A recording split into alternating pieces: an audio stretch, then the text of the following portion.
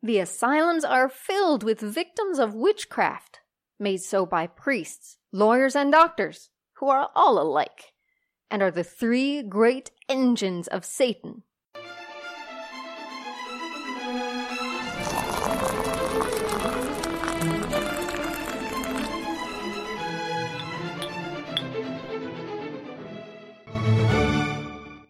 Today's episode of History Obscura has been presented by Podgo.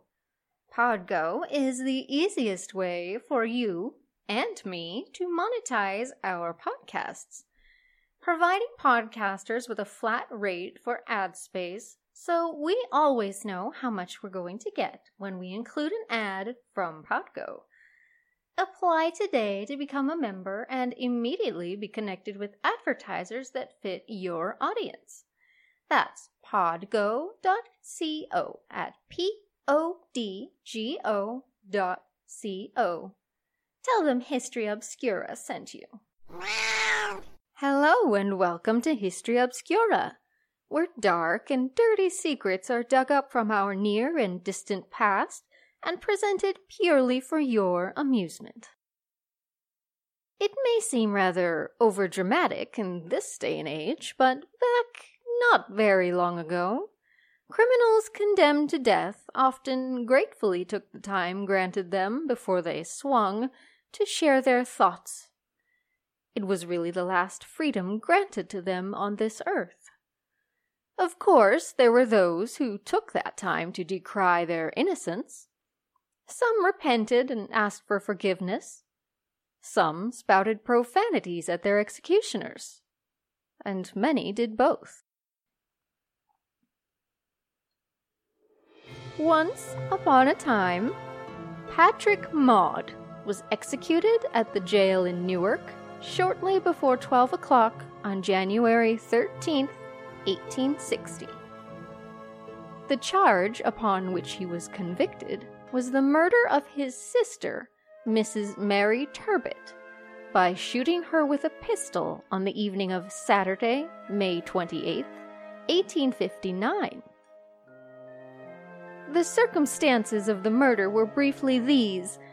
In April of 1858, Maud, who had been employed on and off at the zinc works in Newark, and who was generally esteemed a desperate, quarrelsome, and revengeful character, was arrested for a felonious assault upon his wife, and also upon William O'Connell, an alleged paramour of his wife, both of whom he attempted to shoot with a pistol.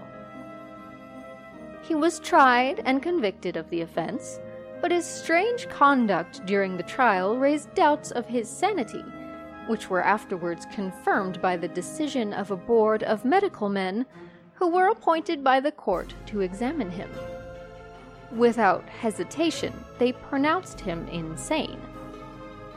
He was accordingly sent to the insane asylum at Trenton, where he remained until the night of the 26th of May, 1859, when he made his escape by removing a window in his room. Previous to and during his confinement in the asylum, he had frequently made threats against the prosecuting attorney and the judge who tried him, as well as against his wife, his sister, and others.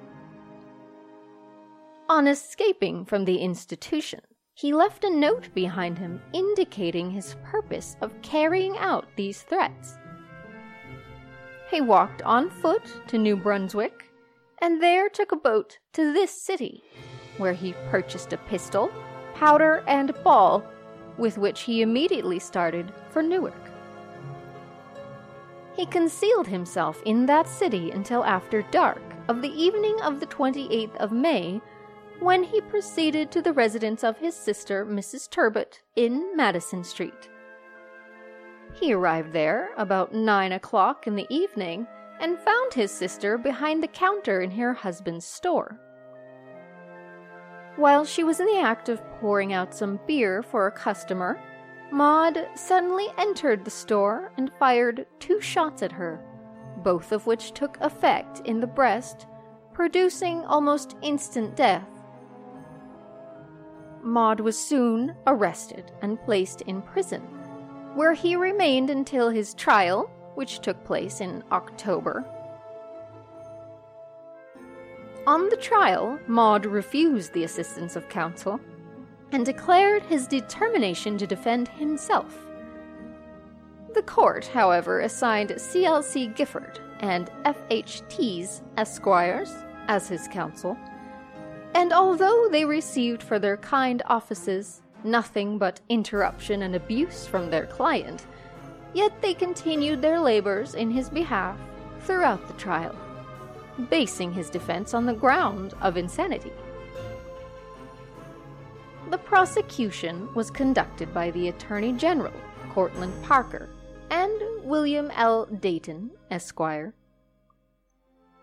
Maud made a speech in his own behalf during the trial, in which he repudiated the defense of insanity, boldly denied his guilt, and made many telling points in his favor. The trial terminated by a verdict of guilty, and Maud was sentenced to be hung on the 5th of January.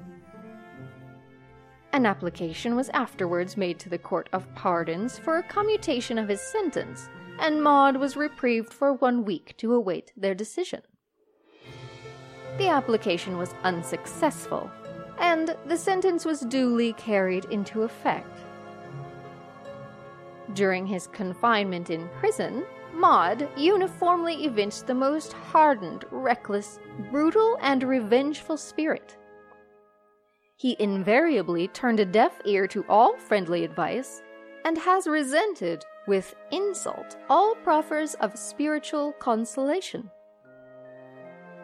Only a few days before his hanging, he was visited by Governor Newell, whom he insulted in the grossest manner, and the very evening before his execution, he dashed a cup of water in the face of Father Doane, who called upon him to administer spiritual advice. Although there are many people in Newark who believe him to have been insane and therefore not a fit subject for the gallows, yet there is a general feeling of relief and satisfaction in the idea that they have been rid of a monster. Maud was an Irishman, 44 years of age, tall and powerful in his build, with dark hair, whiskers and mustache, and a countenance of more than ordinary intelligence. He was taken to the gallows at a few minutes past 11 o'clock. He was dressed in his ordinary clothes, consisting of an old black suit, much worn, check shirt and boots. He, having refused a new suit offered him by the sheriff. His arms were pinioned behind him, a white cap on his head, and the rope was around his neck. Having taken his position under the gallows, Sheriff Miller read the death warrant, to which Maud listened attentively. The sheriff then asked him if he had anything to say, when Maud, in a loud and clear voice, though in a somewhat hurried manner, spoke substantially as follows. You are now assembled here to witness an American crucifixion, though you call it an execution. I am a prisoner here, not by the law of the land, but by the police, by your popish priests, and by infernal witchcraft. I am a persecuted man, impelled on by the witchcraft of my damned family, and by the inquisition of Father Callan and Cortlandt Parker.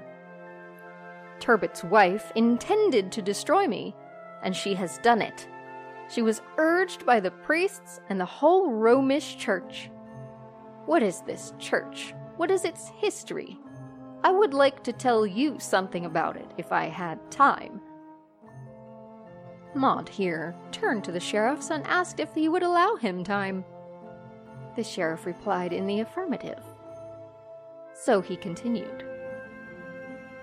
I am no fool, idiot, or maniac, and I will show you I have read some, both history and poetry.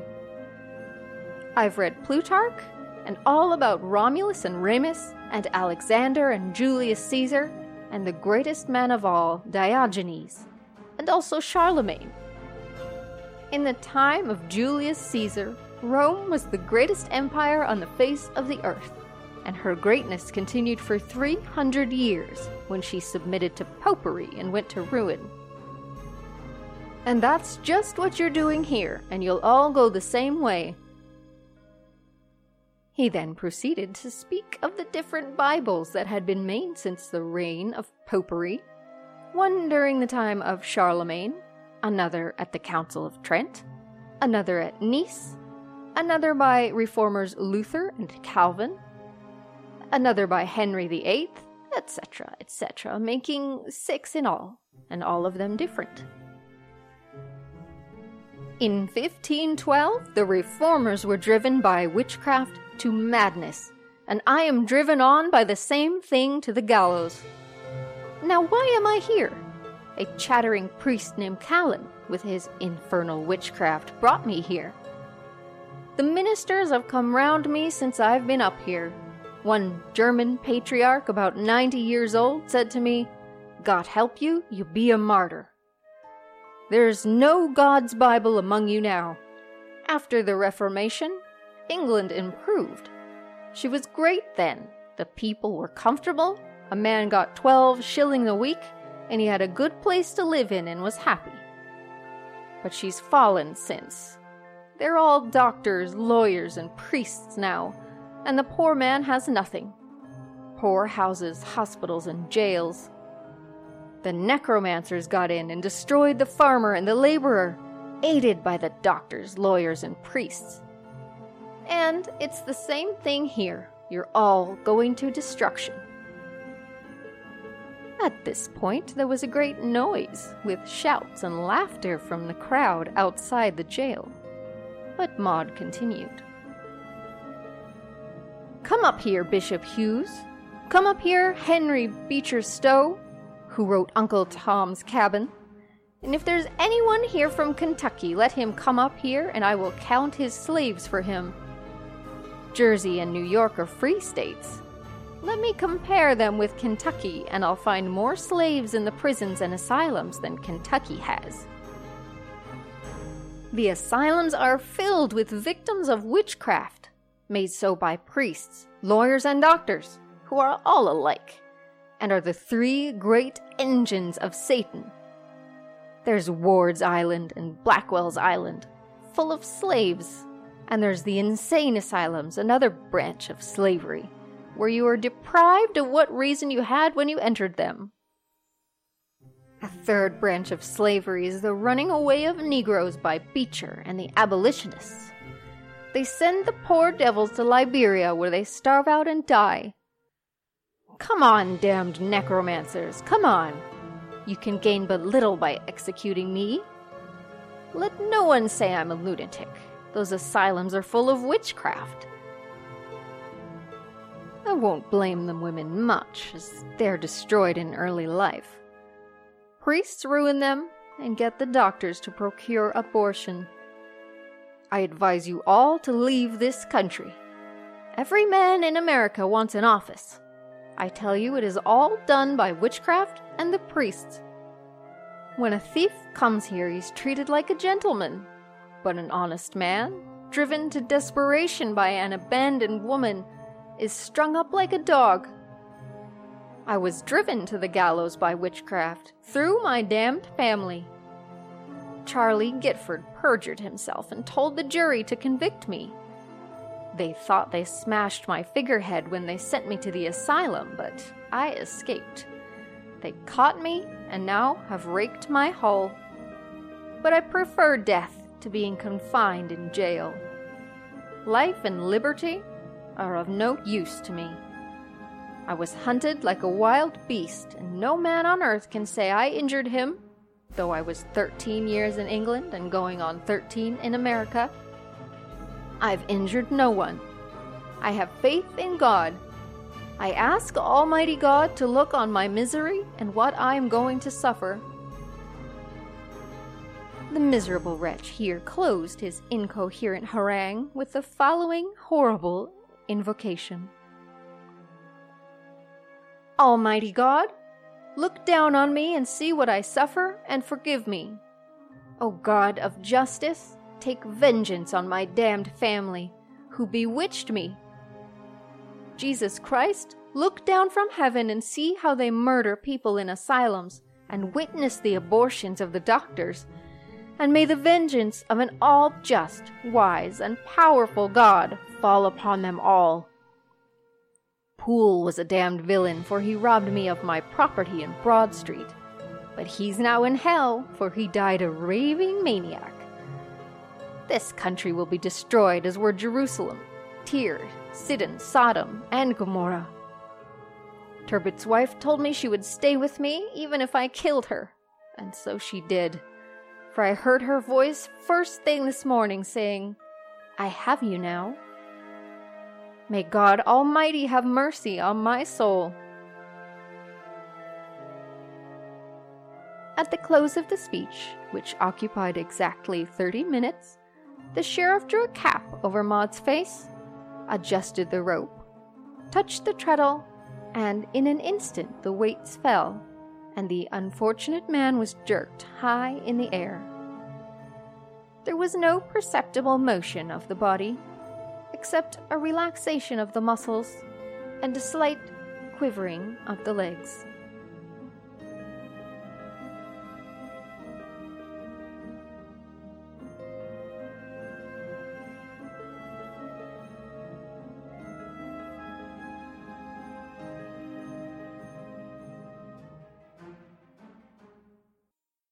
Thanks for listening.